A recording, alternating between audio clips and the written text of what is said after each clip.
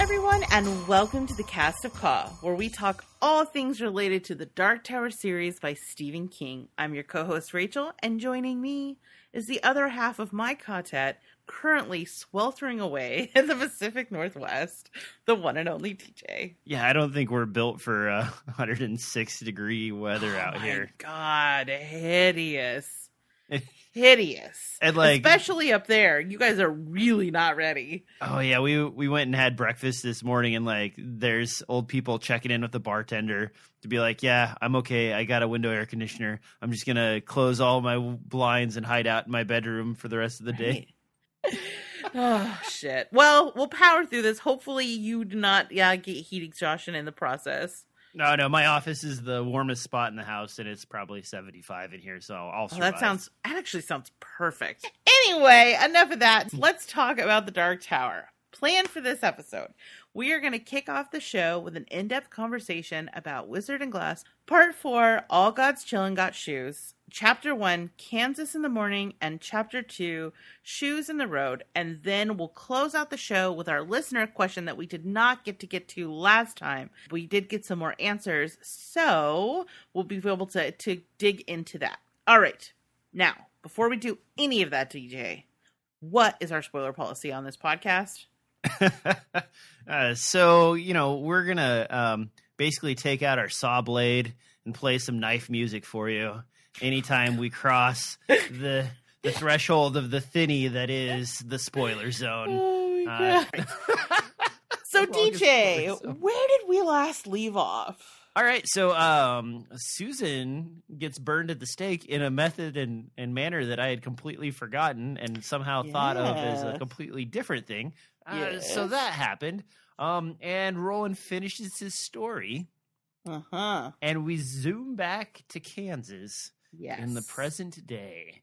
Yes. And everybody, Stephen King basically spends a bunch of time with these characters going back and forth between each other. Like, do you feel like that was a long time?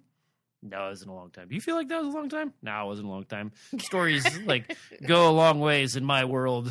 They hold time differently. And it's like, okay, fine, we get it, Stephen King. No time passed. Thanks for beating us up with it. And then Roland, as he pulls out, you sort of get this feeling that he's super relieved, but also intensely sad for his choices and the things that he's done as a youth. And he pours water over himself, and the drinking motion is sort of ancillary to the fact that the water is sort of cleansing him as the gang kind of watches him. And it's just a moment of reflection as everybody kind of realizes that Roland just finally spilled the beans on these things that they've always wanted to hear. And you got 4 stars here, so obviously there's more to say. You've kind of covered a lot of it, but we finish the story and we get this reminder that we had halfway through the book that something magical happened, essentially, that the night lasted and dilated long enough for him to be able to tell his story. And even though they have supposedly sat there all night wide awake, they all feel strangely refreshed and not like they would have had they stayed up all night. And I kind of think that goes to the sort of, I don't know about the thesis of the book, but one of the major motifs of this book is about how there is magic in storytelling. It's constantly referencing other literary works with our references to Romeo and Juliet, and we're going to get into Wizard of Oz, and metaphorically, but also specifically contextually, in the text, he references other literary things, which we're going to do a lot of. That's kind of the theme of this chapter. And Susanna reinforces this by saying how that it's not just something that happens in his world, but it's something that happens in all worlds, essentially. The power of storytelling to make you lose track of time, or in this case, for time to actually be altered by the storytelling. And we get a very specific reference to another literary work, which is Christmas Carol, when Jake says that the spirits have done all in a single night, which obviously speaks to what they just spoke about, but it's also a story about a man who is looking back at the events of his life and how those events have shaped him into the man that he is now, which sounds very familiar to what we've been experiencing throughout this entire book, right? Because it's all about how Roland's experience in Magus helped to shape him into the person that he is now. And it's also a little bit kind of hopeful if you think about it, because even though Scrooge starts the book in this very dark place, this very selfish place where he is consumed by the obsession of increasing his wealth, and he's so greedy. I mean, you could see some parallels there to Roland's desire to find the tower, but ultimately Scrooge comes away from that story a changed man for the better. And so I do think that we get a lot of foreboding about like what the future is going to be. Like, all your friends are going to die, this will destroy you, you're going to become a beast in the process of attaining the tower, you're going to do so many horrible things that there'll be no humanity left in you. Is constantly these negative reinforcing ideas about what this journey is doing to Roland. And so for me, this is that one of the rare instances where I kind of feel like if he's Scrooge, then that means they're in that allegory, then maybe there is some hope for Roland. You know, maybe he won't be broken by this. Maybe even though this is a really painful story, the telling of it actually is going to help him to grow as a person. Yeah, maybe. I mean, that's the Scrooge moral of the story, is like reflection made him realize that he's bad, he's changed his ways. Exactly. And then you talked about how he kind of cleanses himself in the water. And I think that you're right. He doesn't just drink the water, but he bathes his face in it. And he's feeling very spiritually and emotionally dirty after this story. And I think that there's some of the washing of his face is that. But there's the idea of putting cold water on your face to calm you down. And I ended up looking into this because I was trying to see if there was any symbolism. And there's scientific basis for why you splash your face with cold water when you're anxious, why it works. What? Really? Yes, I know. That's cool. That I was surprised too. So it has something to do with the way that your body prepares for if you're diving into water. So the cold water being splashed in your face while you hold your breath activates something in you, that like a survival instinct in you. Not consciously, but what it does is it makes the blood in your body go towards the core of your body, so it protects your organs and prepares you for holding your breath. And what happens is it slows your heart rate, and that causes you to feel calm. So that whole splashing water in your face is not just something they do in movies, it actually works. And Weird. So I know. The more you know. Like, I wasn't expecting to come away from this podcast with that little nugget of knowledge. I know. That was my exact feeling. I was like, well, I didn't expect to learn that today. So yeah, that's what I have. All right. So, the gang sort of like finds their position, and like everybody's like getting up from this long story, go into the bathroom. Susan gets set down. I guess they like carry her to behind the area where they're using the restroom and like just drop her off for a minute. And then like Roland goes to use the restroom. Mm-hmm. And I didn't understand what was funny when he's like, I'll use the last of the whatever, of the necessities. I think he says he's going to go use the remedial. Well, I didn't get it because like Jake's laughing and I'm like, well, maybe that was supposed to be funny and I just don't understand what that's about. And so I was actually planning on asking you, hey Rachel, what does that mean? When you take remedial classes if you're experiencing learning difficulties. So like maybe he was like, I'm going to go use the remedial bathroom.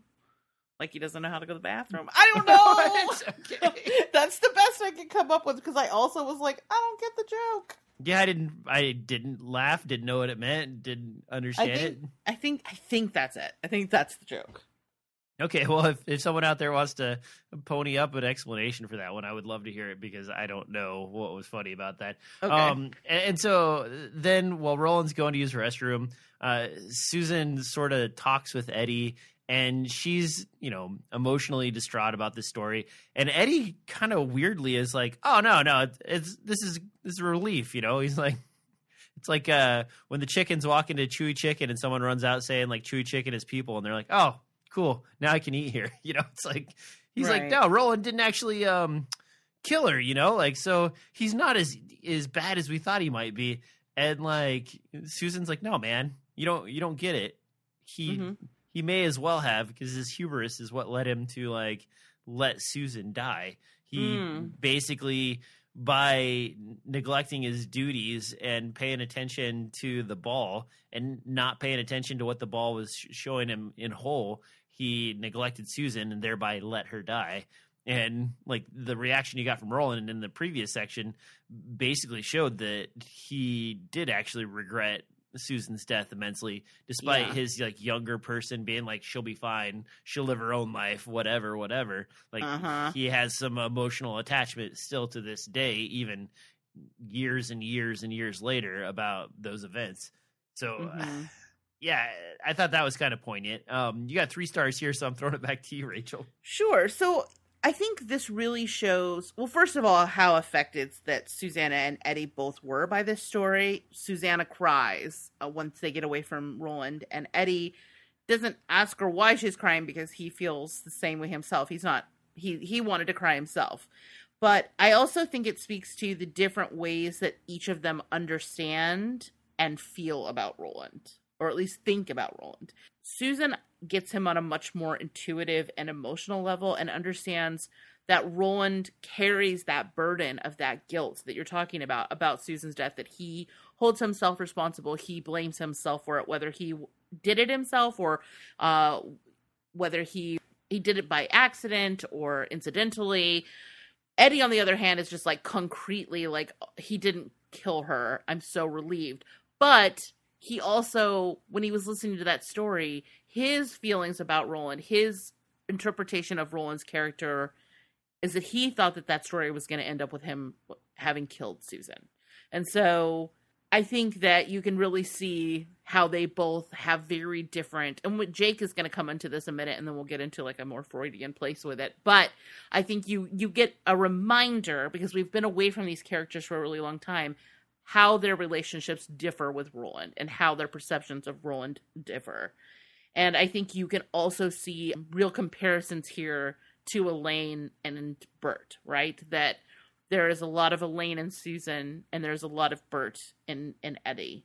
And of course, we get another literary reference here. One of, like I said, this is sort of the repeating motif throughout these 2 chapters, is these references to other literary works, and it's a callback to Romeo and Juliet when he says, "A rose is a rose is a rose," which I know is also a Gertrude Stein quote, but it is in reference to Romeo and Juliet. Oh, I didn't know that. Yeah. And you just got me thinking about roses and how I think they're the ugliest flower. Oh no. You know, now whenever I see a rose, I now immediately think about you and your hatred of roses. They're just so tacky. They're tacky flowers. They're like the most generic, like everybody references a beautiful flower and they point at a rose, and you're just like, really, there are so many cooler flowers out there. Stargazer lilies are the best flowers. Yep. They're so pretty. You got lilies, you got like the trumpeter vines, you got all kinds of cool stuff, and then like we chose roses to represent all of this stuff, and it's like, yeah, I don't know why that. Why I would be curious. Like, I feel like there's some sort of like big rose industry that, like, like like, you know what I mean? Like, this is the bar or whatever of roses. Yes, exactly. Some diamond fiend that's out there, only roses. Yes, exactly. I smell a conspiracy.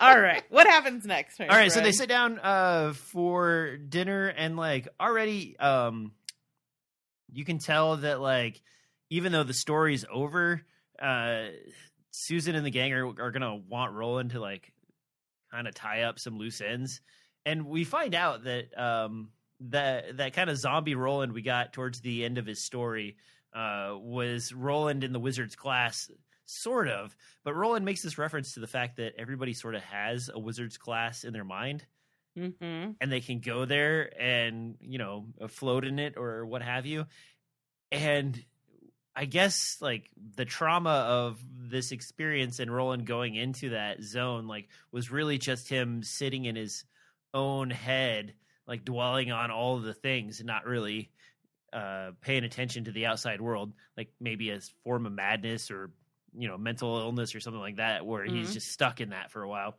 And he reveals that basically he only gets 3 more visions out of this ball. And one of the visions is Stephen King's like, I wrote all this, and he told this story from all these perspectives. I need an out.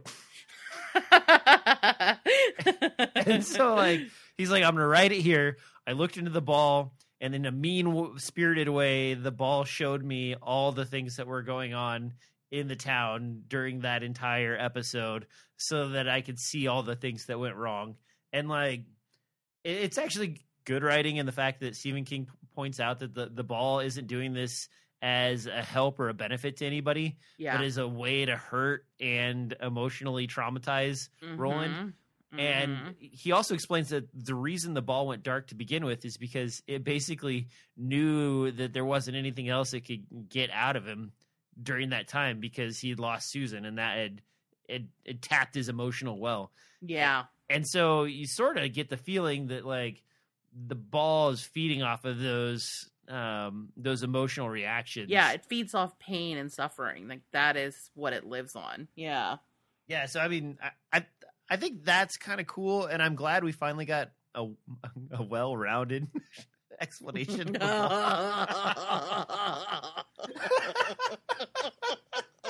I mean, well played. I've been saving that one for a while. That was good. That was good. You deployed it very smoothly, too. I couldn't help breaking into laughter.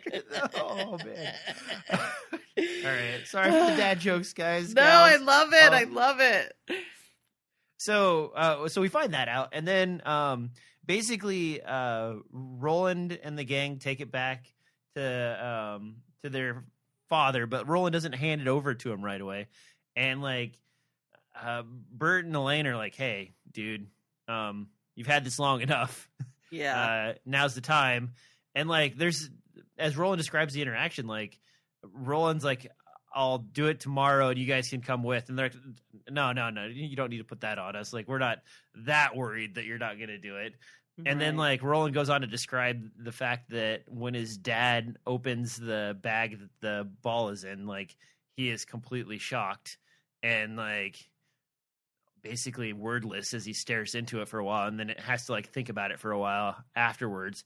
Yeah. And then we also find out that his mother got sent off to, like, I don't know if it's a nunnery or a place, like, they describe it as a place where she can go to think. But I'm not 100% sure what that's about. It was a subtle little side note, but something I thought was really important. And I wanted to ask you if you knew anything more about that. Nothing I can talk about this week. Son of a but I will tell you that your instincts are correct that is an important detail. So I can confirm that you're on the right path, but I can't tell you what path that is. So did anybody ever confirm if the ball thing that I remembered happened somewhere? I haven't gotten any. I mean, I haven't heard anything yet. Okay. Then I will leave that one alone because now my spider senses are tingling. Are they tingling? You got a little tinglage? Okay. A little tinglage there. Okay, so we also find out that there was an assassination attempt on Roland's father, and, like, there's this special knife that's dipped in some kind of poison, and the poison is so intense that just a small nick will kill you. And a singer that's coming into the court that happens to be the nephew of Farson, I think. Yes. Yeah. Is smuggling that knife into the court to hand it off to whoever is going to be the assassin. And Roland sees that in the ball, and the assassination doesn't end up happening. But for some reason, Roland keeps secret the person who is to kill his father, which is interesting and probably underlined 3 times so that we think about that in the future as well. Yeah, I mean, it's reinforced by the fact that Susanna seems to know. Yeah, right, exactly. And then we start to kind of drift a little bit into the description of the third time he saw the ball, and, like, flying through the air in, like, a purple tornado, and that he saw some shoes. Yes. And, like, this is a moment where you have to stop and realize, like, for the longest time, when Stephen King took to describing the quartet and Roland sort of being outside of it, like in this sort of psychic way. For the longest time, I took that to mean that basically Roland wasn't part of their psychic bond. He was just off to the side of it, sort of like ancillarily attached to it. But with this description, I think I'm completely wrong.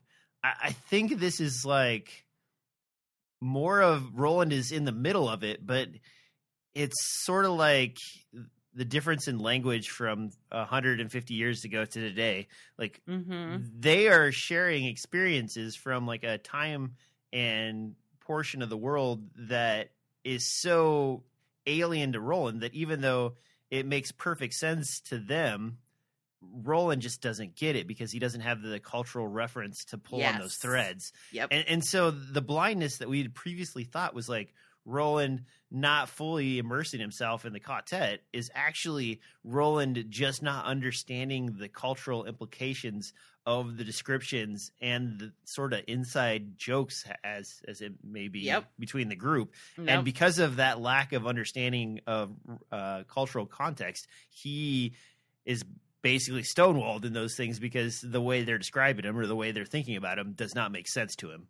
Right. I think that's true. I think he's a little bit of an outsider, and a lot of it has to do with like what you would consider like a psychic language, right? Yeah, like exactly. He can pick up a word or two here and there. Like when I put on Spanish language something, like I know a little bit of Spanish, so I'll pick up a word here and there, and like sometimes I can context clue it together, but overall, most of it, like any nuance is going to go over my head. Oh, yeah. Yeah. So I think you're right. I think you're absolutely right. Well, the word one's really fun because if you ever have to dive back into etymology and like figure out where the root of a word comes from. Yeah. Yeah. You're like, by the time you get to its origins and like going OE style, you don't recognize the sentence structure because English language is drafted so differently from that point to today that it just doesn't even I mean, you can pick it up and kind of understand it, but the context for all of that is just completely lost. I see what you're saying. Yeah, I see. Yeah, like there's similar words, but yeah, the sentence structure is so different. Yeah, totally. Yeah, so let's see. We talked about that, and so basically, as he's describing this flying around in the ball in his last vision. You know, Jake like starts crackling, you know, like, I'll get you, my pretty, you know, like the Wizard of Oz stuff. And the rest of the gang all gets it immediately. And Roland is like, what? Yeah. What? And it's sort of funny because like they all immediately are like, of course, you know, like everybody knows that. But like Roland doesn't. Let's pause because I think you're getting a little ahead of us right now. So before we go too much further, though, let's just talk a little bit about what happens here. So when they return from their little bathroom break, Roland is visibly in emotional pain. And it's interesting to see how we've seen him vulnerable with them because, like, physically he was sick but he's always kind of been a little more guarded emotionally. And here we see him being very vulnerable with them.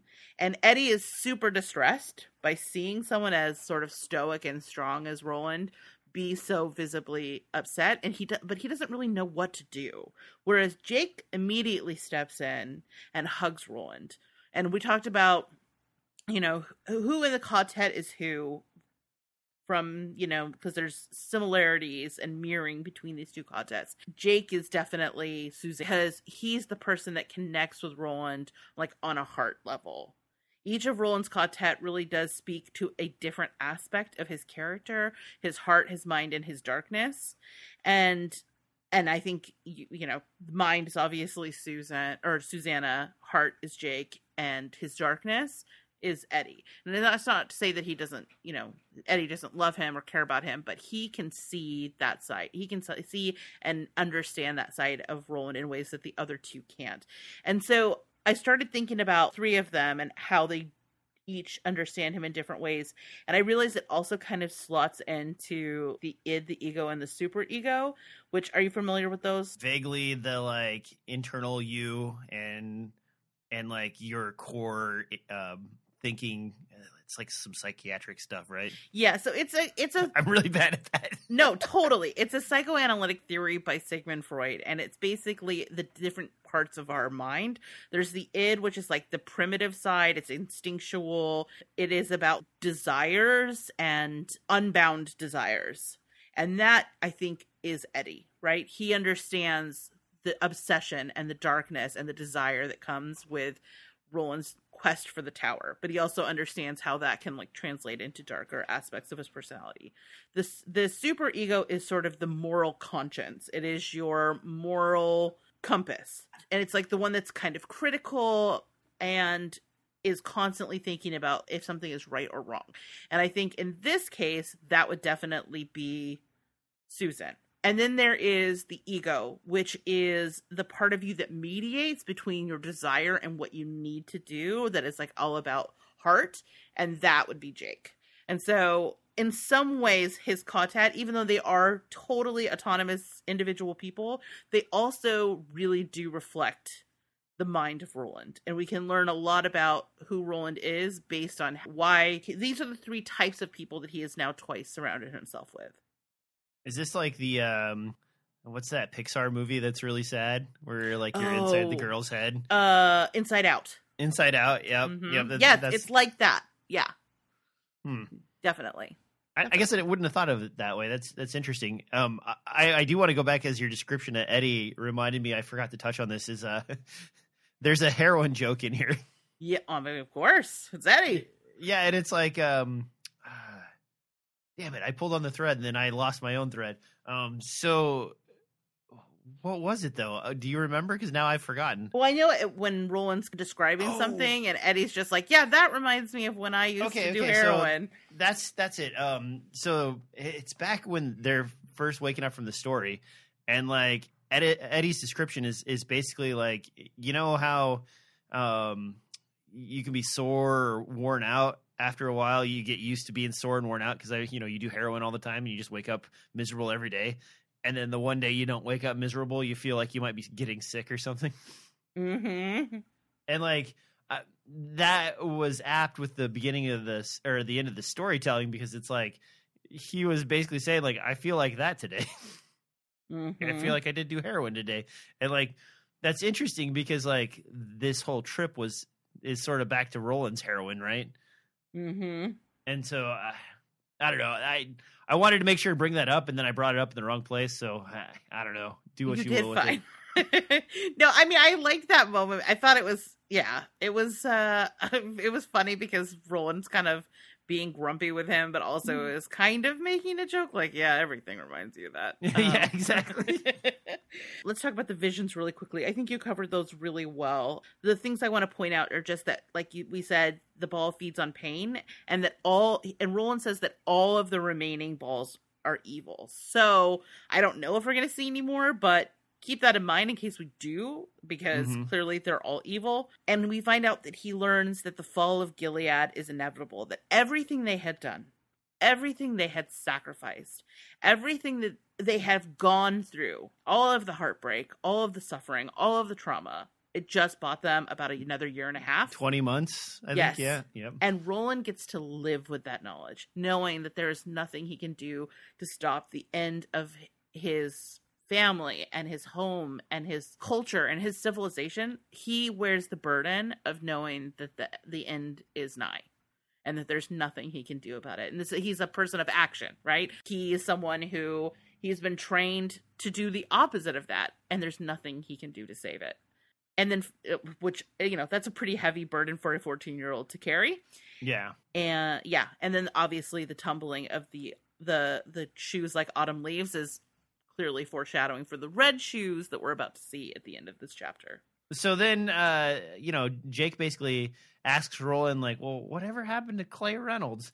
And, like, Roland, like, starts spitting these, like, not cute, but interesting little yarns that... Yeah. I think at one point you would put out a question asking people, like, if you could expand on anything, like, what would you expand on? Yeah. And, like, these are little vignettes that I would love to see as, like, a comic or as a short story that explains what happens. So we find out that Clay and his girlfriend basically like become bank robbers. Yes. And they like wander the countryside, and like Roland makes a point to say that, hey, it's this neck of the woods, but the gunslingers were busy with other things. So there wasn't a lot of protection for these banks and places that they're robbing. And then I don't know if this is a reference to another Stephen King novel or what, but a smart sheriff finally corners them.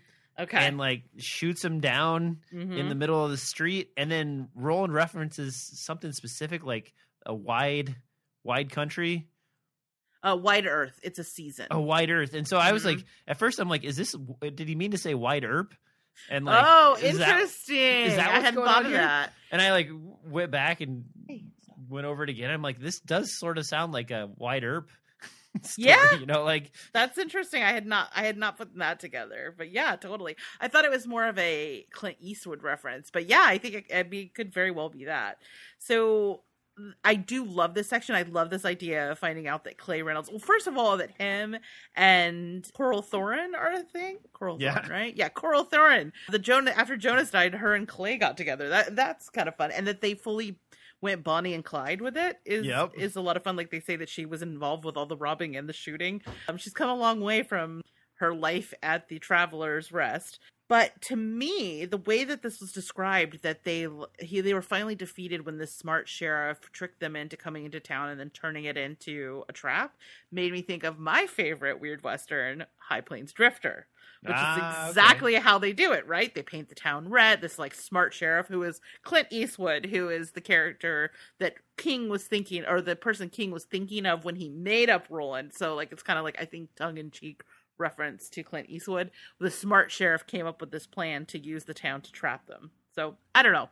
That was how I took it. So it was like this mix of Bonnie and Clyde and High Plains Drifter. And the Bonnie and Clyde thing is interesting because they talk about the town being Oakley, and Oakley was one of the police officers that killed Bonnie and Clyde. Oh, okay. I was wondering because when he specifically called out names and stuff, These are Easter eggs for sure. Your instincts were correct. Yeah. I just wasn't sure if it was like, should I know this Stephen King property or what's going on here? I mean, I think that's true. I'm trying to remember if there's any. I don't think I've read anything else of his that was like a Western. Okay, but that doesn't mean it doesn't exist. I have not read all of his short stories, so. So Roland basically finishes telling that story, and then we get the biggest call out we've had in this book. Like at the beginning, you're pretty sure that they're in the stand trips. But like it's a little vague, and then Roland finds a note, and the note is just like, the Dark Man is in Vegas, and like Mother Abigail's over in Nebraska. And like Roland's like, why is the bad guy always in the West? Well, yeah. That's interesting, right? Because the West has such symbolism for Roland. Mm-hmm. It has a very specific meaning because West is where the failed gunslingers go. And so in the same way that like Char can be sort of what's the word I'm looking for? Disguised in other words, but the root word there tells you, that there's something ominous or having to do with death there, like Charlie and the Choo Choo. I think there's something about the West for him, right? That always kind of has he always reacts to that because there is a significance to that word. The other thing that happens here is that he finds that note on a windshield, right? You said? Yep. So I read that there's some speculation that note was actually written by Nick Andrus from The Stand. Oh, really? Yes. I couldn't confirm it though. I got like a copy of the book, and the book's so hard to find things, and I did my best to try and find it with the time I had. So I couldn't confirm it, but I do think it makes sense, right? I do think that if you wanted to interpret it that way, he was always writing notes because, obviously he was hearing impaired, so he would always write notes, and he passed through that area when he was making his trip to Colorado. Could very well have been Nick, and I personally think it's kind of fun to assume it is. If somebody actually has proof that I couldn't find, please let me know because I want to believe. That's my reference to one of our extended episodes. So yeah. That's funny.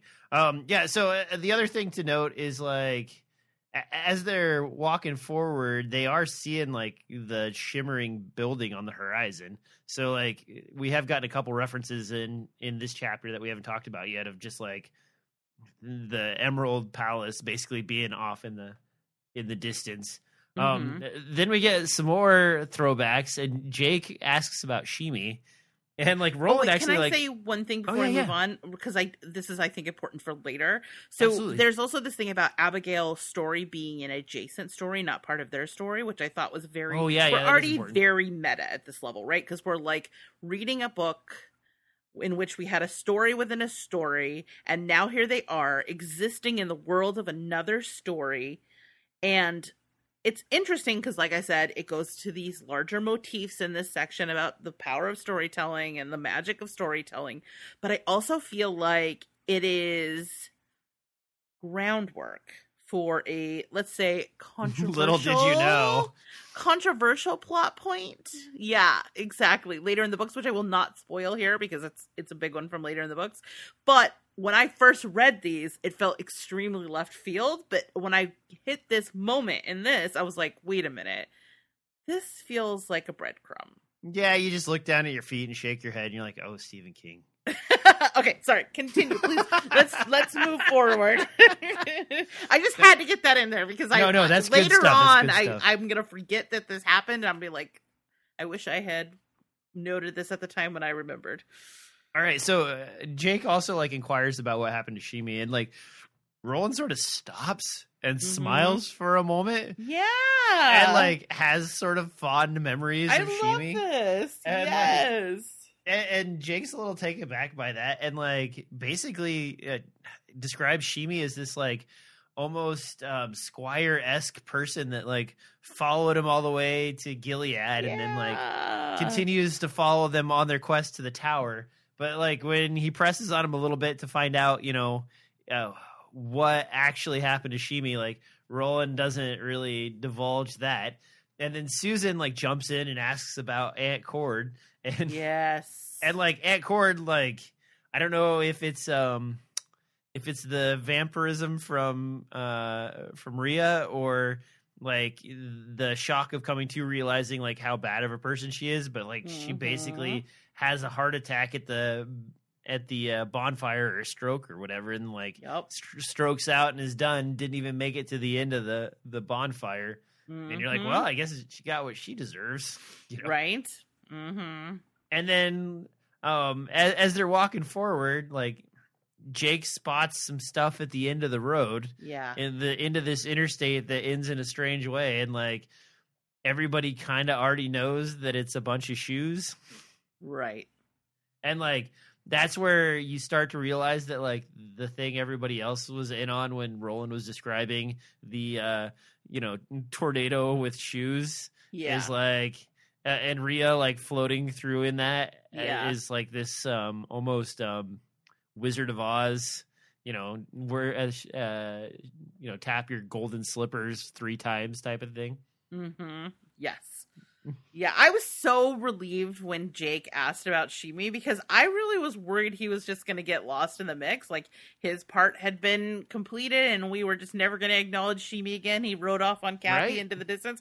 So I'm glad and Cappy actually comes with too. So like, I know. So like you find out that like guess what? He's actually been cruising on Cappy for that entire adventure. Oh, I love it so much. And I love that he like followed them to Gilead. I you were saying you want spin-offs. I want to know like what did old Shimi get up to between Magus and Gilead? I bet he had some adventures with Cappy.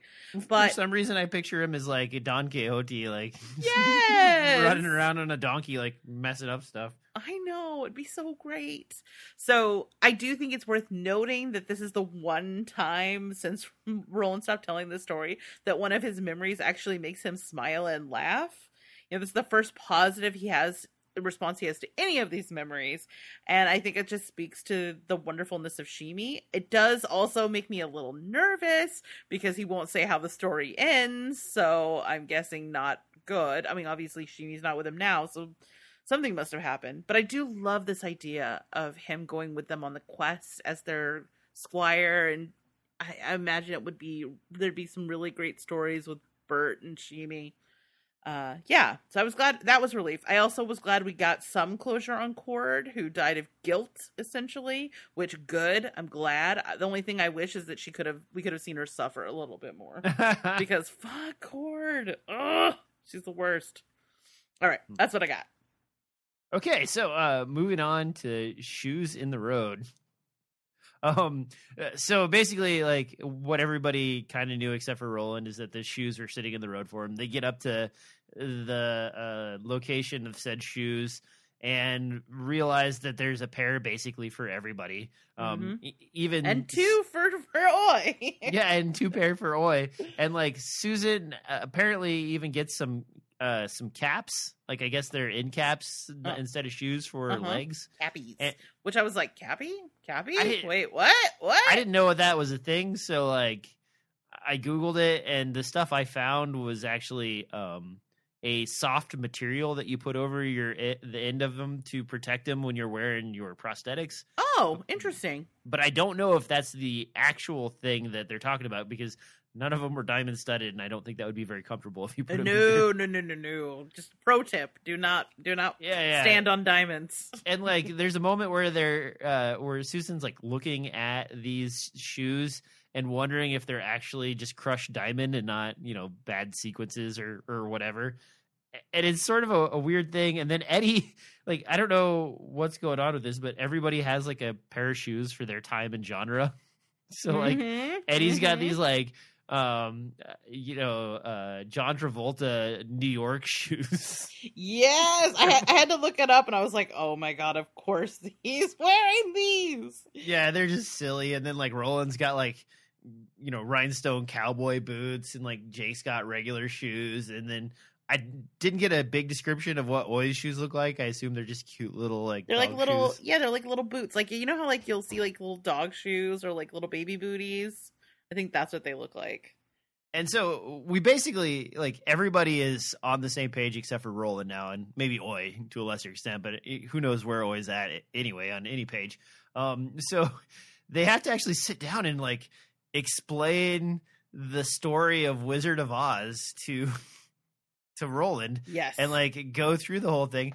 And Roland is like fairly self-aware as he's thinking about this, like as Jake's describing, the Tin Man who needs a heart, and the Cowardly Tiger who needs, bravery, and so on. And like gets to the end, and like Roland's like, so what you're telling me is they had everything they needed all along. He's like, yeah, that's the moral of the story. And then like there's kind of a weird discussion about the popularity of the Wizard of Oz, and I didn't realize that they had written a bunch of Oz books. Oh my god, there's so many. I did not know that at all. You can buy them. You can get on Audible. You can get them, and it's like 50 hours. What? Yeah. Are they any good? I mean, I haven't read them, but I love Return to Oz, so maybe. So, and then there's this like fun little reference to the Wiz. Yeah. Where like I don't know how I feel about the reference to the Wiz. Like, I'm like, was she meant to be sarcastic? Like, what a peculiar idea. Yeah, I know, right? That I'm on board with. Like, if she's just like, how weird would that be? Like, sarcastically, I'm in support. Yeah, and so I thought that was like a fun call out. And then the other thing that they focus in on this story is that like the wizard, and Roland kind of picks up on this right away, is like using sort of old timey terms for like a wizard. He's like, I forget what he calls him, but like basically Roland understands the concept of the wizard. Den, I think. Yeah, den. Like, so like sort of like adjacent to a gen. Let's see which here. Would be like a genie. And it has Den, Dark Tower. It has a meaning. This is a throwback to when we first started the podcast, and we'd have like our learning Midworldian. Let's see. It's kind of dropped off because they haven't spent a lot of Midworld time. I have a feeling we're about to get some more of it. Okay, so Den is a term in high speech that refers to one who is considered the leader of a quartet. Roland is the Den of his tet. There you go. So I think it's somebody like, he says like a baron or a king or a den. So I think it's like a leader, like a powerful leader. Oh, okay. Which a wizard could also be. Okay, yeah. So then they have to basically describe to him that like really he wasn't actually a wizard. He was just like kind of a charlatan. And Yeah. and Jake uses a weird term for charlatan. He calls him a humbug, which Yeah, I and I'm thought, like, which is also a reference back to Christmas Carol. Yeah, 'Cause, it is. And bah humbug, right? yeah, and I was wondering because like that was such a weird term. Like, he's I've a never humbug. heard Like, that I've never heard it. before. That, I mean, I've heard humbug used as like a grouchy person or like someone who's Doesn't crummy, like Christmas. Yeah. but not someone who's like, playing a show at being something and actually being like a fake or a charlatan. So it's just a weird reference. And then like that gives Stephen King the opportunity to I have just Roland looked it up. mispronounce it.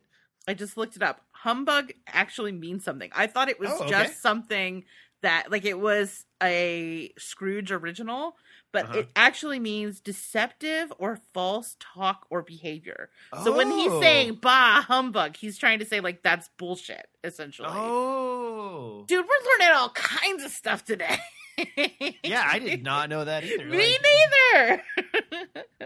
If you hadn't asked, I would not even have looked it up. But yeah, I guess he's saying he's sort of a humbug, which like he's sort of deceptive, a liar. Huh. I wonder if that was like a more common term in like the 40s and 50s and less so in our, like a copacetic or yeah, I mean, it would have been like, when did Charles Dickens write? Like, he wrote like turn of the century, and that it was like feels 1800s, very right? like that feels like some language that they would use. Yeah, Hmm.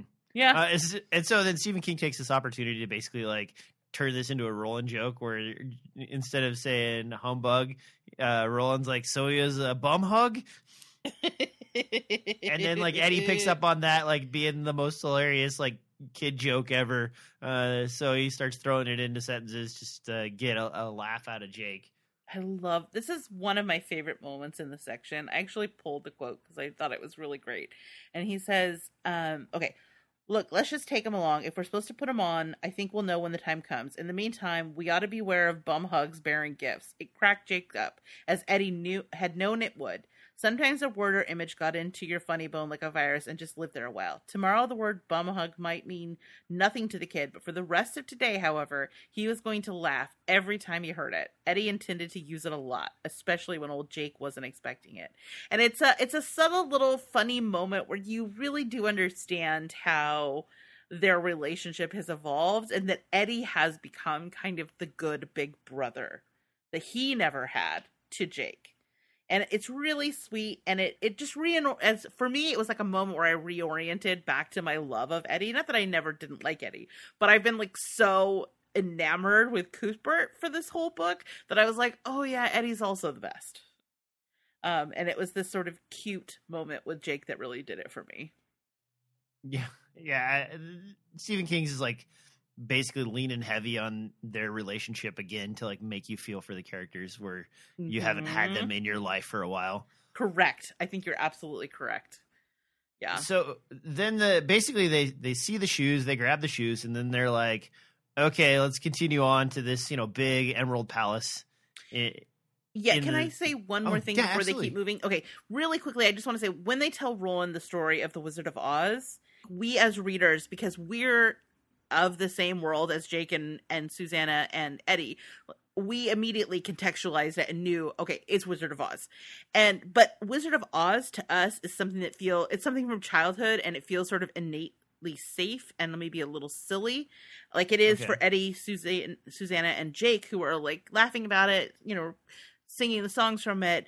Whereas Roland, because he's an outsider and he doesn't have that connection to it, he reorients us back into the stakes of the actual situation that they're in. That this thing that may have seemed sweet and safe because it's a part of their childhood is actually a place that is very dangerous and very strange. And it reminds you that there are stakes in this moment. This is not something... They're not following the Yellow Brick Road to some story from their childhood, that they're actually headed into something dangerous and strange and weird and uncanny.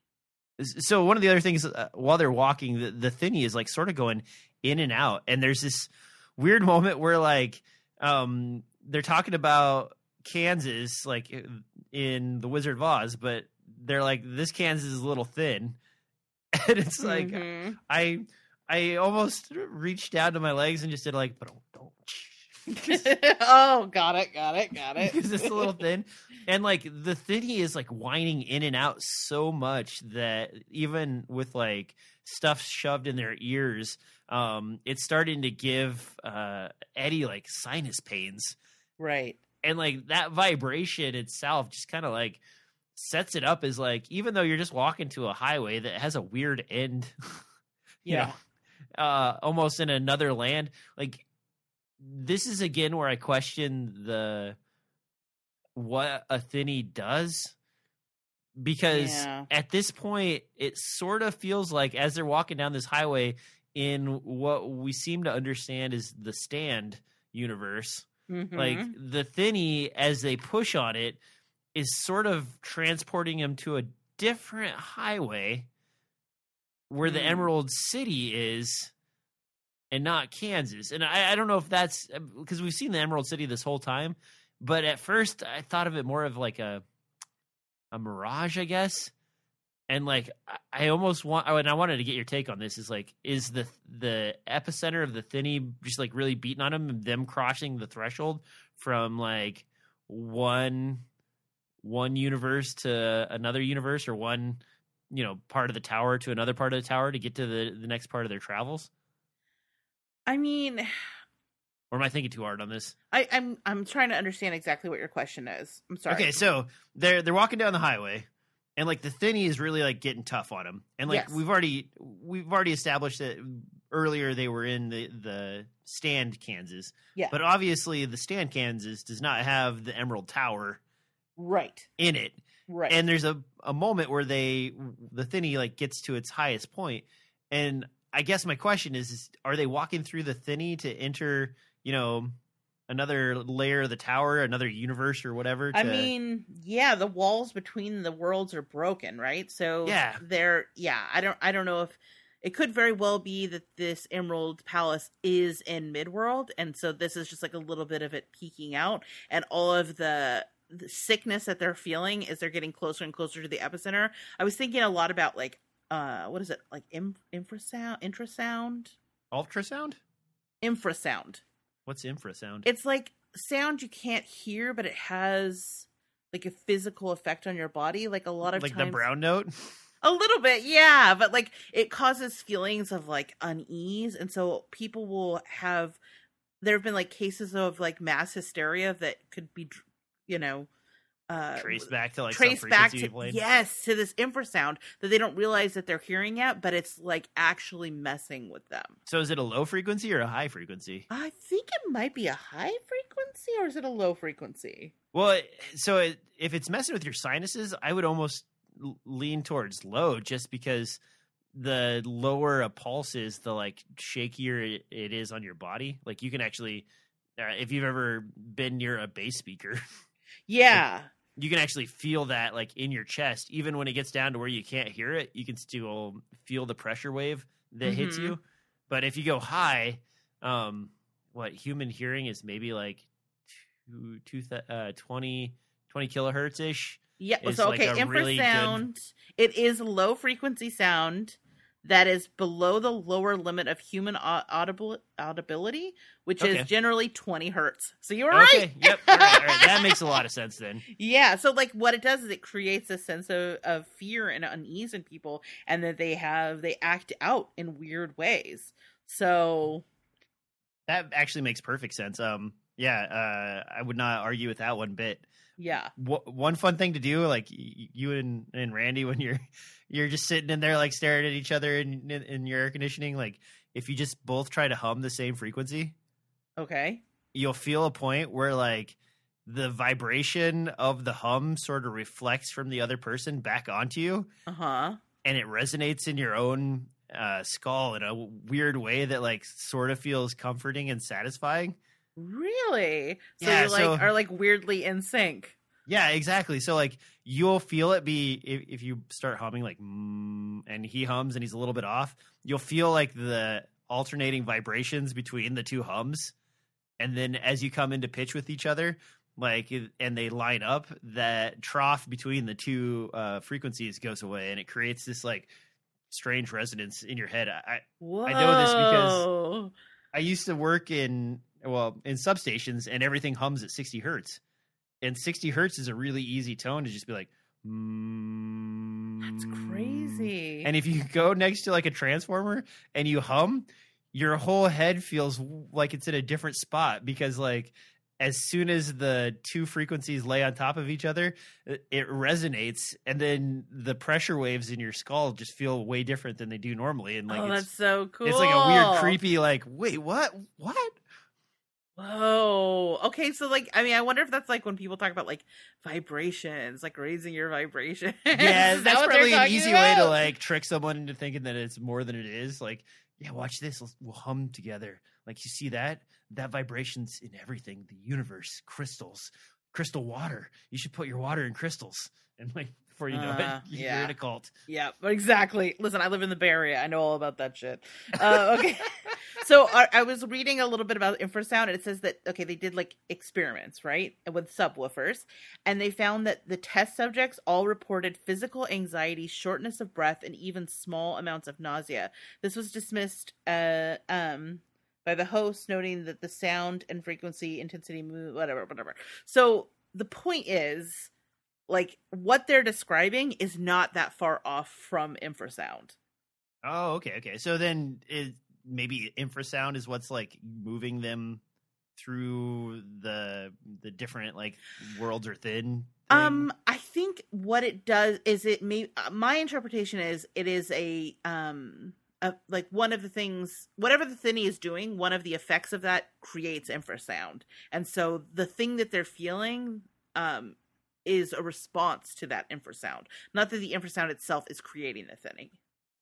And now I kind of want to report back from you guys on like how the humming went. I will let you know. I'm going to do the hum experiment later on, and I will let you know exactly how it goes. So one other Randy's thing on looking this, at me crazy because he can only hear half this conversation. Oh.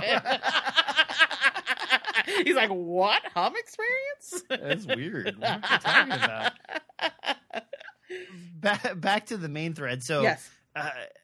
We can agree that there's something to do with the sound. We're not sure what it's about. Yeah, I mean, that's a me theory. This is just me, like, tinfoil hatting out. That's all. I just kind of want to know, like, how the transitions from world to world actually work. Because, I mean, like, isn't it like that bubble theory? Like, we're all just sort of like, it's the quantum foam, right? Or like, we're all just in these bubbles.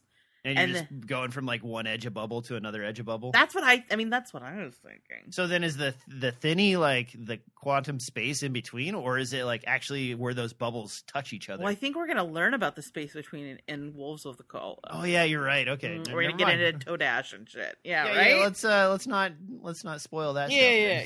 Yeah. All right. Where were we? I've completely lost track of where we were. So they get past the noisy thinny. Oh, right. They basically make it to this gate. And this gate, Rachel and I actually spent probably 30 or 40 minutes when we started this live stream talking about what the gate actually looked like. Yes. And I believe our consensus is that it basically looks like the Scrooge McDuck gate that opens in the middle. So you have a bunch of like up down pillars with like a curving top and a bottom, but each of the pillars are glowing. Uh-huh. And inside of those are different representations of the wizard's class. Is that what we decided on? Yeah, I think so. Does that sound okay? So I like the Scrooge McDuck because like I actually can really picture that. Yeah, when he's like driving up like at the intro and like it swings open. Yes, when life is like a hurricane in Duckburg. Yeah, it's Duckburg. Don't make me sing it. I know every word. And so that gate, they look at it, and like as they look at each of these glowing bars, they realize that they're the different colors of the wizard's rainbow. Yes. And then they notice inside that they're like little microcosms of representations of each of those. So one of them has like sea ladies with like human faces. One of them is the pink one, and it's like constantly horses on the drop riding through pink mist. Mm-hmm. And then one of them is black as night. And like that one, I guess, represents the 13th color of the wizard's glass. Yes, which is 13. like The 13, obviously, that's got its connotations, but also basically the death. Well, yeah, that's the one that his father tells him not to talk about because it might be drawn to him. I was like, ugh. Yeah, exactly. That is really creepy. And so then Eddie, like in this weird moment, like decides to just like walk up, and the death particular bar that's colored completely jet black is like the middle one where the gates swing together, which is appropriate because that like leaves a dark space between the two connections at the gate.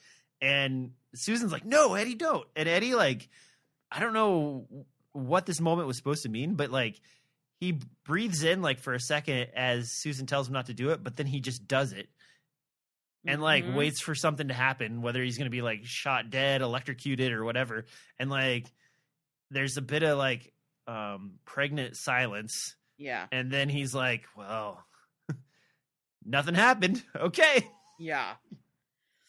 And it's like, was that Eddie's moment where he's like, whether this kills me or not, like, I'm all in? I kind of feel like some of what is happening, because there's a lot of talk about Kef, but I think there's a lot of Shine psychic stuff happening in this section. Oh, okay. Because there's also a moment when they walk up, when Jake, well, first of all, he says that the castle hums like the thinny. I'm like, oh, that's not good. But where he sees these pennants that are flying from the poles on, or the tenant, what are they called? Tenants? No. What are they? No, tenons, I think is correct. That's like the pokey things at the top, right? Yeah. Pennants? No. I don't know. Whatever. The pointy things at the top are these pennants that are flapping that have an eye on them, which is, we in this book up until this point have been told was the sigil of Farson. But in a moment of inspiration, Jake says it's the mark of the Crimson King. It's really his signal, not John Farson's. He didn't know how he knew this. How could he, when Alabama's Crimson Tide was the only crimson thing he knew?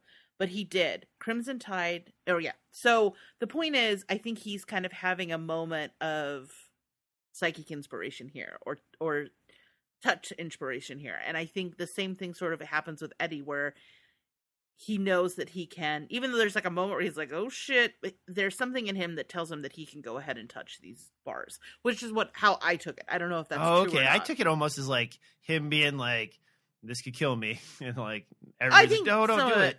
I mean, I think definitely Susanna is freaked out and doesn't want him to touch it because she thinks he can kill him. Did we talk about what Jake saw when he looked at them yet? Or no, we haven't gotten there yet. Sorry. I did mention briefly the mermaid ladies and and the horses, but there's a couple other ones, I believe. Yeah. So the reason I wanted to come back to this, I mean, first of all, it just the mind of Stephen King is mind-boggling, that he's like, yeah, I'm going to make this castle, and then I'm going to have these bars that are in the color of all of Maryland's rainbow, and then I'm going to have inside of them teeny tiny little mermaids. But then, so I was like, you're insane. But then I was thinking about, the stuff that we learned at the end of The Gunslinger, and about how there could be a whole world on a blade of grass. And what we're seeing is kind of that here, right? So, all right. Here's a quote from the book. He says, what are you taken for? Motes of some kind were creatures, living creatures, imprisoned inside the bar, swimming in tiny schools. They look like tiny fish in an aquarium, but they also, their heads, Jake told himself, I think it's mostly their heads, looked oddly, disquietingly human, as if Jake thought they were swimming into a vertical golden sea, all of the ocean in a rod of glass, and living myths no bigger than grains of dust swimming within it. So then I started thinking about Wasteland, and how we kept referring to the Auguries of Innocence by William Blake, and how this is essentially a take on that poem. So I'm going to read you the quote that was, you'll recognize it because it came up a lot in the last book. To see the world in a grain of sand, and heaven in a wildflower, to hold infinity in the palm of your hand and eternity in an hour. This is kind of, again, returning to this same idea of worlds within worlds within worlds, which larger mythology is something that we keep having returned to us, like when we get into the metaphysical stuff in these books. But it also speaks to the larger motif in this section, which is worlds within worlds, which is where our characters are right now. Like, they're in a story within a story that's taking place in another story. So it works on a lot of levels. A lot of levels. Okay. Yeah, I never really thought about that. That's actually a good quote. The blade of grass thing's actually kind of cool. Yeah. It's weird though. Like, why is the gate? Right? Like, yeah. I mean, like, what are we trying to get? Like, I get the colors of the Wizard's Rainbow, but like, I mean, and, is this Maryland's castle? Is that where we are? You think so? Maybe. I mean, his Maryland's Rainbow's on the gate. I mean, it's Scrooge McDuck's house because it's got Scrooge on the gate, right? Fair enough. I mean, I don't know. I think we're gonna find out in the next couple of chapters, but hopefully we'll get some answers. But that's my interpretation. It's like maybe we just like rolled up on Maryland's house, which makes me think there might be some evil glass in there. Because remember, we get that thing about like all the glass that's left is evil. Like, maybe there's going to be some of that in here. Yeah, I don't remember Me neither. much of this. So, neither. like, I feel like I'm discovering it again for the first time because that's how far back it's been. So, yeah. It is kind of interesting to be, like, a little on the edge of your seat, like, thinking, oh, maybe I need to go. I have I'll just not read peek this ahead since a little bit. 1997. In my defense, I read this in 1997. That I remember as much as I do, I'm impressed by. The last time I went through these was like 2006 or 2007. Okay, so long ass time ago. Yeah, a long time ago, but not nearly to the extent that you're pushing. I mean, because I just like read the book immediately when it came out, Okay. Yeah. Mm-hmm. All right.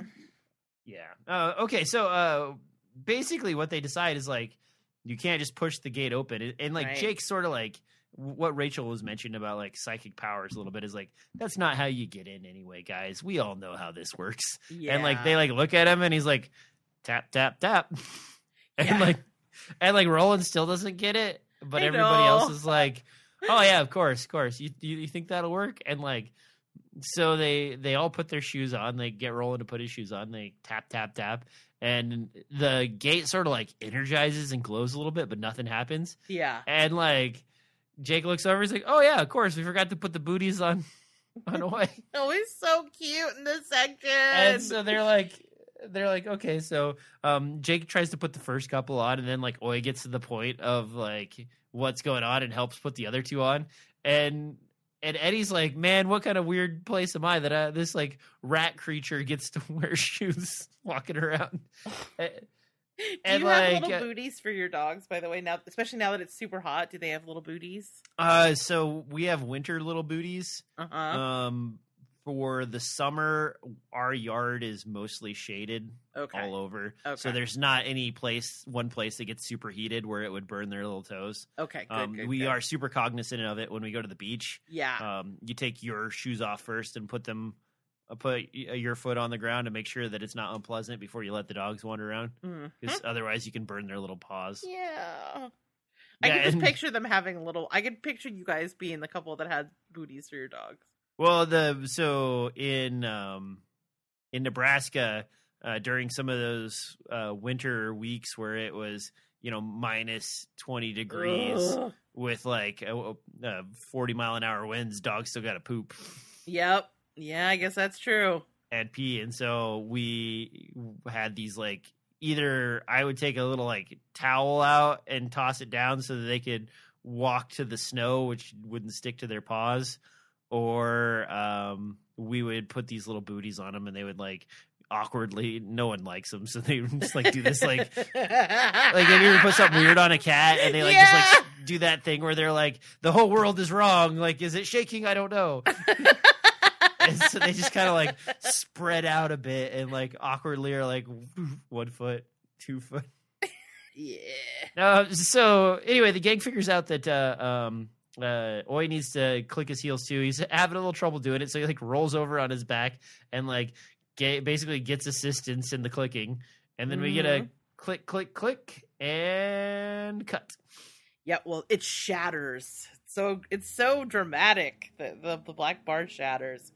So yeah, I do think it's funny that we continue to have Roland experiencing FOMO in this chapter.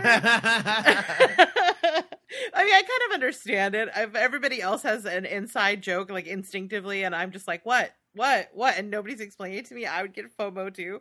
But I do think it shows you some growth in terms of his connection to them, that he could even experience FOMO. Like, I feel like Rowland in previous books would have just like rolled his eyes and like, whatever, stupid earthlings, you know? Whereas now I do think that he wants that sense of connection, and he wants to be, you know, he wants to be a part of the CAF.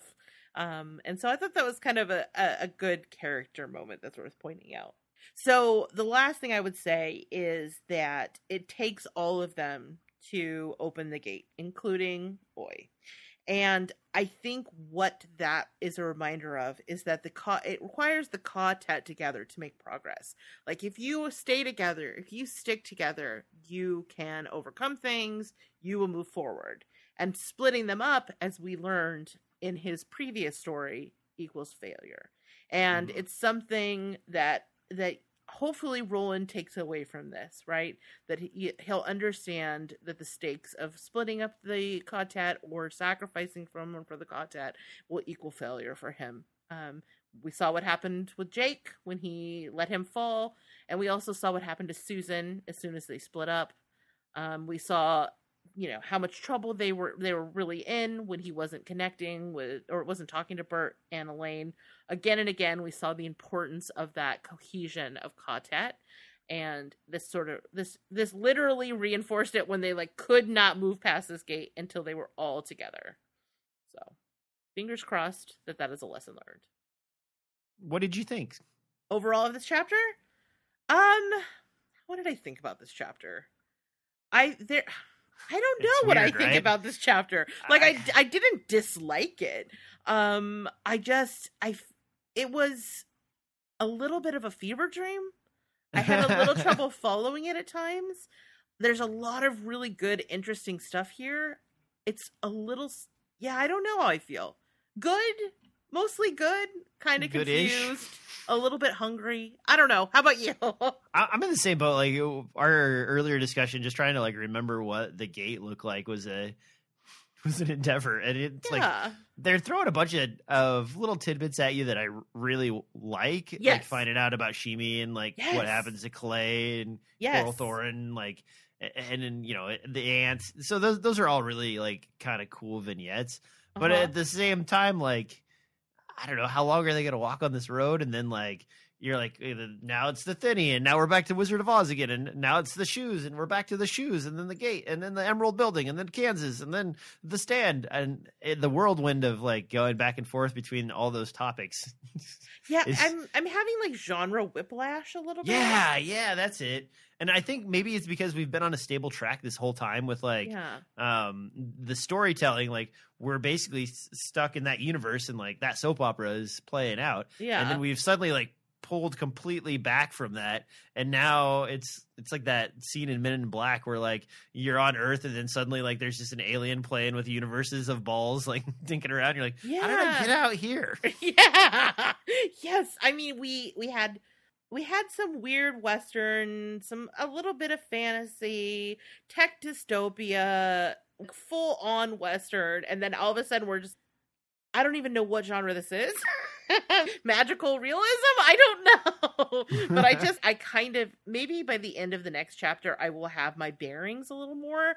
The only thing I can describe it as is genre whiplash a little bit. But good stuff in here. Really good stuff in here. Definitely worthwhile. For the next episode, we're going to be covering Wizard and Glass, Part 4, All Gods Children Got Shoes, Chapter 3, The Wizard, and Chapter 4, The Glass. The Glass. Which now I'm thinking, my theory, that there's got to be, that this is Maryland's. We just like, this is like his spot, and we're going to see some more of these evil glasses, maybe. That'd be cool. Is it going to be Black 13? Oh, no. All right. So, connections to the Stephen King universe. I feel like I covered in the episode the only one that I really found, which was potentially that it was Nick that wrote that message. But this thing is so dense with weird symbolism, I may have missed something. And if I did, please drop us a line because I want to know. You can do that at castofcaw@zombiegirls.com. And speaking of our email, let's get into our listener feedback and Facebook group question. Again, last week I messed up. Last episode I messed up, and I posted the question way too late. I did not give people a chance to answer. So we pushed this one to this episode, and that is, who is the true villain of the Wizard and Glass story within a story? You know, Roland and his group and Susan, they've all confronted a lot of bad guys in this book. You know, they're sort of your, you know, prototypical enemy, which would be Jonas. But then there's also some, you know, side characters who just do really heinous things, like Cordelia or Rhea. So I wanted to know, with all of these baddies, who's the baddest of the baddies? Who is the truest villain in this book? Do you have an answer for that, Deej? I mean, really, like, the moral of Roland's story is, like, the worst person in your life is you. Right? I like, also was kind of wondering if he's the villain of this. Because, like, Roland, like, he's not the villain by intent, but he's the villain by, like, execution. Yeah. And so any number of things he could have done throughout this story would have made everybody okay, or at least not in as bad of a position as they were. And, like, his choices ultimately lead to the demise of the girl he loves, and, like, not just the little choices, but the big choices too. And even the choices of, like, looking into the ball and forsaking his life with Susan. These are all, like, on Roland. And even though, like, Aunt Cord's evil and, you know, the court was corrupt and, like, they were actually, like, working for the good man, like, and the cattlemen's union murdered her father, you know, those are sort of like ancillary things that were going on compared to, like, Roland actually, like, really driving the story and driving the ending, so to speak. So for me, like, it's hard not to just point at Roland and be like, you're your own worst enemy, man. Yeah, I had similar thoughts because I was thinking about all the people he faced off with the exception of Rhea, who he never fully tested, so we don't know if this is true. Nobody was really a match for Roland. Not really. When he was on his game, he just burned through Jonas. He burned through Latigo. I mean, he never really faced off with Cord directly or Quarrel. But everybody he was faced with when it came down to, like, a fight, they were no match for him. We don't know about Rhea. If he had actually acted on trying to kill her, maybe she would have put up a more fight. But I don't get the sense she would have, or she wouldn't have been sending her snake out to kill him, right? She wouldn't have been cowering and hiding from inside her hut if she didn't recognize that he was a formidable foe. So really the only person that beat Roland was Roland himself. So on one hand, I do think that is the right answer. But I don't think he had villainous intent. So when you get into, like, who, in terms of their moral character, is the biggest villain, I think it's gotta be Rhea, right? Because everybody has some motivation for what they did. In the case of Jonas, it's greed, selfishness, but hers is, like, outright hatred. You know, like, truly cruel, evil, morally corrupt motivation for everything she does. Like, she takes joy in others' suffering. So I think in terms of character, it's Rhea. In terms of who got the best of Roland, it was himself. Yeah, is that a cheat? I don't know. It's a little bit of a cheat. It's a little bit of a cheat. But, you know, I guess, like, Rhea or the ball actually would be equally of blame, right? The ball. Oh, that's interesting. Because, like, maybe the ultimate enemy was the ball. Yeah, because if you think about, like, everything that's happened, like, Rhea wouldn't have done what she did without the ball being involved. The things that were set in motion wouldn't have happened without the ball being involved. Right. And then, like, finally, Roland wouldn't have done what he did without the ball. And so she wouldn't even have known he was there if the first thing it showed her wasn't that. Ooh, yep, exactly. So, like, if you're gonna go that route with, like, two enemies, Roland, like, the moral of the story is, like, you messed up, buddy. And then the other moral of the story is that, like, you lost to the ball, basically. Yeah, he sure did. I mean, to this day, he even says he's still suffering because of the things the ball showed him. You're right. I think the ultimate villain in this is the ball. Oh, all right. You cracked it. We have consensus. Okay, well, let's see what the listeners had to say, because I put this on the Facebook group and I did a call out to listener for emails for people who are not on the Facebook group. Although, if you're on Facebook, join the group. It's dope. Okay, so Craig says he would say Rhea. Everyone else at least has some kind of reason for the evil that they do. See, he and I were kind of on the same page here. It's a job, it's to make money, it's to gain power, etc. Rhea just does things to fuck up people's day. Fair enough. Yep. Yeah, it's what makes her such an awful but awesome villain. All right, so Tim says, oh, all right, Tim's already, of course, way ahead of us, as usual. He says, Marilyn's grapefruit feels correct to me. It's a big catalyst for Rhea being the way she is, though I'm sure she was no ray of sunshine before she had it, and doing what she does to Roland, to Susan, and to the town. Plus, it tricks Roland into killing... Oh, these are spoilers. Okay, well, we won't get into that. If I was answering which person was the truest villain, even though that the ball is the most malevolent force in the story, he would probably, in the larger context, go for John Farson and the Fall of Gilead story. Leah says, I would have to say Jonas is the truest villain of this story, in the sense that he's Roland's main adversary, and the story is set up of a game of castles between the two. There are so many other good villains, but Jonas brings together all the forces working against the quartet. That is true. Good point. I wanted to say Rhea because she's just so damn vile, but she really was minding her own business when Jonas brought her into the story, and only became truly dangerous after Roland failed to dispatch her, as he could have easily done. Ugh, again, that goes back to the idea that Roland's his worst enemy. Because you're right, he could have taken her out and Susan would have lived. I mean, she would have gotten dumped, which that sucked to her, but at least she would have lived. Brenda says, Jonas, because as a failed gunslinger, he seems to me to be Roland's polar opposite. That's interesting. You know, if you're thinking about if Roland is our hero, his antithesis would be the villain, right? Yeah, that makes sense. Okay, let's see. So that I think everybody's kind of hovering around the same things that we were thinking. Like, It doesn't sound like there's a lot of way out there. I do feel like everybody's making declarative statements, but you can feel the ambivalence a little bit. Like they're like, this person's probably the worst, but because there really is honestly like an embarrassment of bad guy riches in this. I think that there are 5 villains in this that are better than the main villain in other books. You know what I mean? Like that's true. All so solidly written. And you kind of you want to know more about, even like Rhea, you kind of want to know more about. Like, of course. And so normally you don't get that many bad guys that you could actually care to hear more about. Right? Totally. Oh. I mean, because he injects them with actual pathos and also a little bit of mystery, you know? Yeah, they're not just red shirts running around getting tossed under the gun. They're not just twirling their mustaches. There's stuff there. There's meat on them bones. Yeah, okay. Come here, Shimi. I want to make out with you.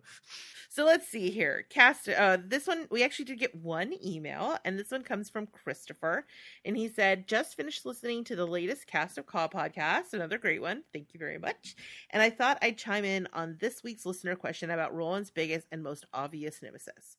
Personally, I feel there is no better yin to Roland's yang than Jonas, especially if we are limiting the possibilities to the 4th book of the Dark Tower series. Seems to me that these characters are both incredibly similar yet different and share some connections. The main being that Roland's becoming and Jonas's failing at becoming a gunslinger.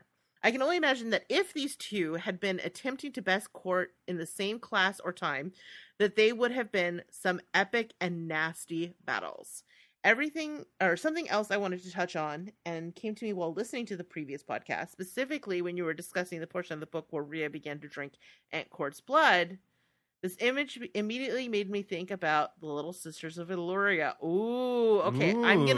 I'm gonna stop here, Christopher, but I'm gonna hold on to this letter, and we are gonna revisit this very soon because the next story that we are going to be reading is Little Sisters of Eluria. And so when we do that, we're gonna come back to your theory and we're gonna discuss it. Don't let me forget to do that, DJ. Okay.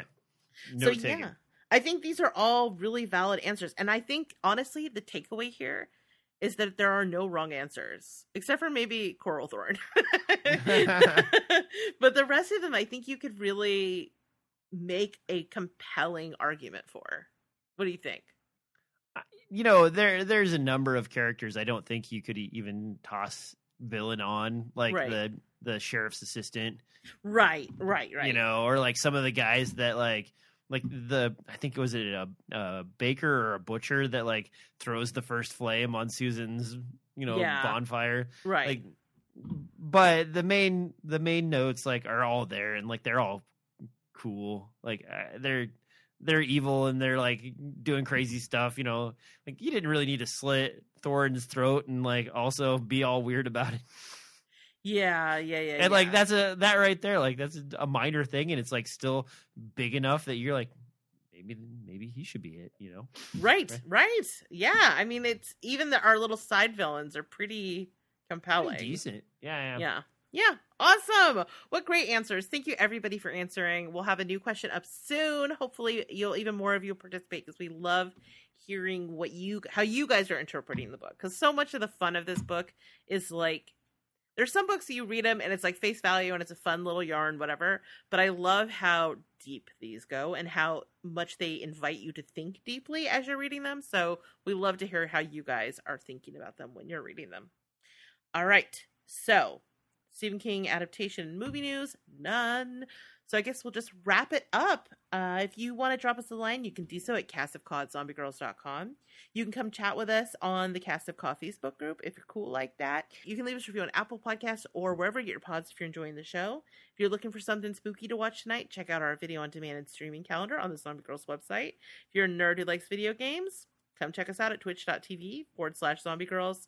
If you want to like really level up your wardrobe and or coffee mug collection and or other product collection, you should definitely check out our merch store at tpublic.com/zombie-girls-podcast. And if you love us and you want more of this awesome content, you want to hang out with us, whatever the case may be, you can do all of those things by supporting us on Patreon at patreon.com/zombiegirls. Honestly, the perk that I keep talking about, because I think it's the best one, is hanging out with us on the Discord. We're in there every day, goofing around, talking about stuff. DJ showing these cute-ass dogs we keep referring to, because I keep asking for them. I know, like, if a week has gone by and I've not seen Gizmo or Hero, I'm like, DJ, too sweet. Let's go. Chop, chop. I'm on it. Got that.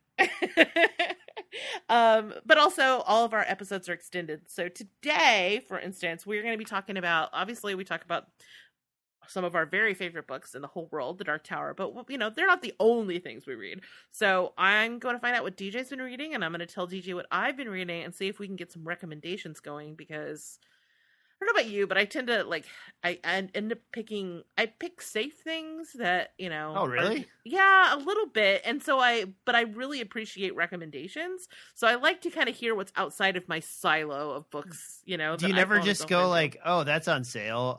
Read the synopsis, like, sure, good enough. I mean, the closest thing to that is like Audible will like drop a bunch of free books that you can choose from. And so sometimes I will grab a book that I wouldn't necessarily spend a credit on. And one of the books I'll be talking about today is one of those things that I was like, well, it's free, fuck it. And I ended up thinking it was pretty good. So, but the thing is I do think that you have maybe a little bit a broader spectrum of books that you listen to or read. So I definitely am curious to get some new. A lot of science books make it into my. Yeah, you're a good. Okay, here's the thing is. We'll talk. I'll save this when we get into it. Yep. This is behind. Yep. Behind the scenes. Yep. All right, DJ. If they want some more quality time with your voice, where can they find that on the internet? You can swing over to deadlantern.com and check out the Dead Lantern podcast, which is still going strong after I don't know how many years of brilliancy. Yeah, since late 99-ish. So yeah, that still happens. You can go on Etsy and visit Muffin Spank. Occasionally I'll have stuff up there. I've been pretty sparse since I've been working really hard on like building decks and awnings and that kind of crap. But I'll get back to it as the temperature ramps up and I'm forced to be indoor. Yeah. So look for more of that. Rachel, where can people find you? Well, you can find me on Zombie Girls Podcast, review horror films from a feminist perspective. You can find me on Stream Queens, review horror films that you can stream on the internet. You can find me on More Deadly, where we review horror films that are directed exclusively by women-identified directors. And we have an upcoming guest spot. I'm thinking this will be out after they've announced it. Fingers crossed. We're going to be myself and Ariel from More Deadly are going to be guesting on an episode of Plug It Up, which is a podcast about monstrous menstruation. So I'm sure DJ will be the first to download it. Well, we're specifically in movies. So something, for instance, one of the most iconic monstrous menstruation films is one by Stephen King, Carrie. So I think that was actually their very first episode was about Carrie. So I'm not going to, in case I do beat them to the announcement, I won't say what we're reviewing, but check out Plug It Up. It's a really, really great podcast if you want to hear about monstrous menstruation, which I do. All right, DJ, take us out. Thanks for listening to another exciting episode of Cast of Ka, where no puppies were sacrificed for the ending of this show. All of them are cute, and they are all in the Discord, so come see them alive. Yes. Trust me, they are all alive. Bye, everybody. Thanks, everybody, for listening, and to my co-host DJ for making me laugh and for indulging all of my tinfoil hat conspiracies. Production on this episode was done by yours truly. Our theme song for the show was created by DJ.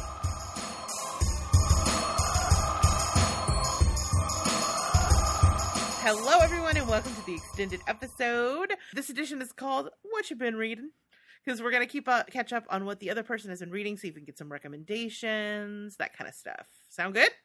Let's do it. All right, you first, DJ. Tell me something you've been reading. Okay, so I just finished up. Are you familiar with who Roman Mars is?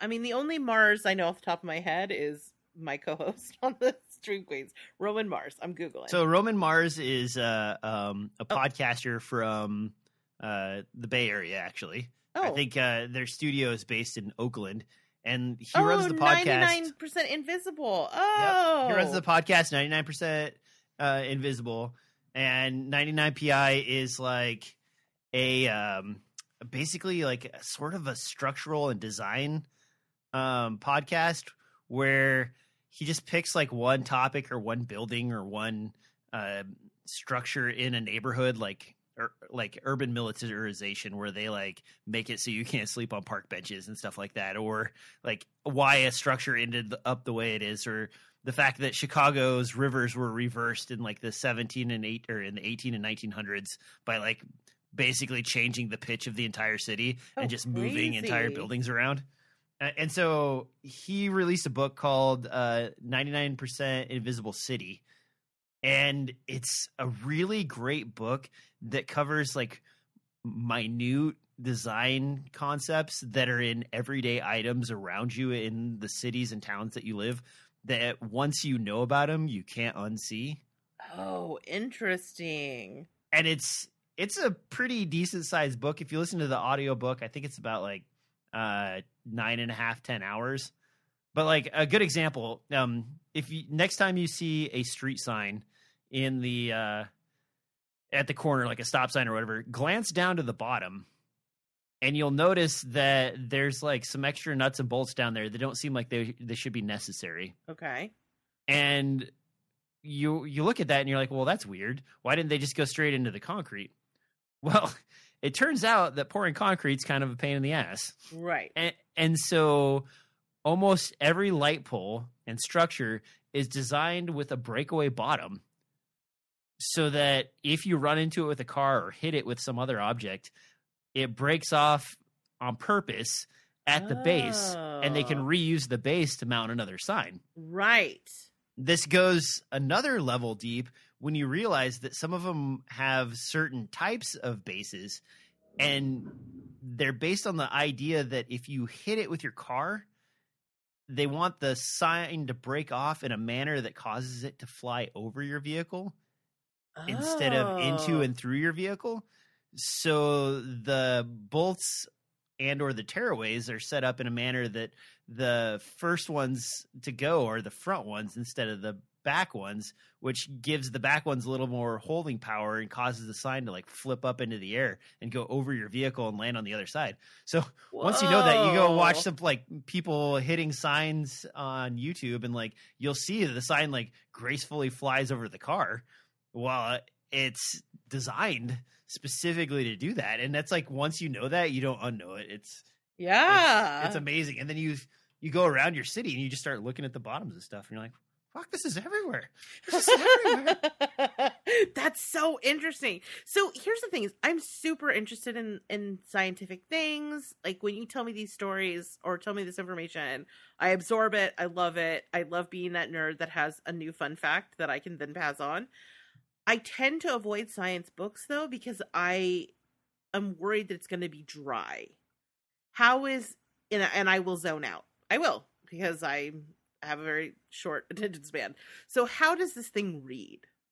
This is more like science adjacent. Okay.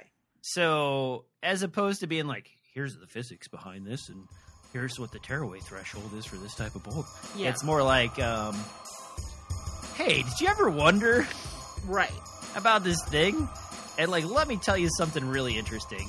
And then like, basically they're like, and now on to something completely different.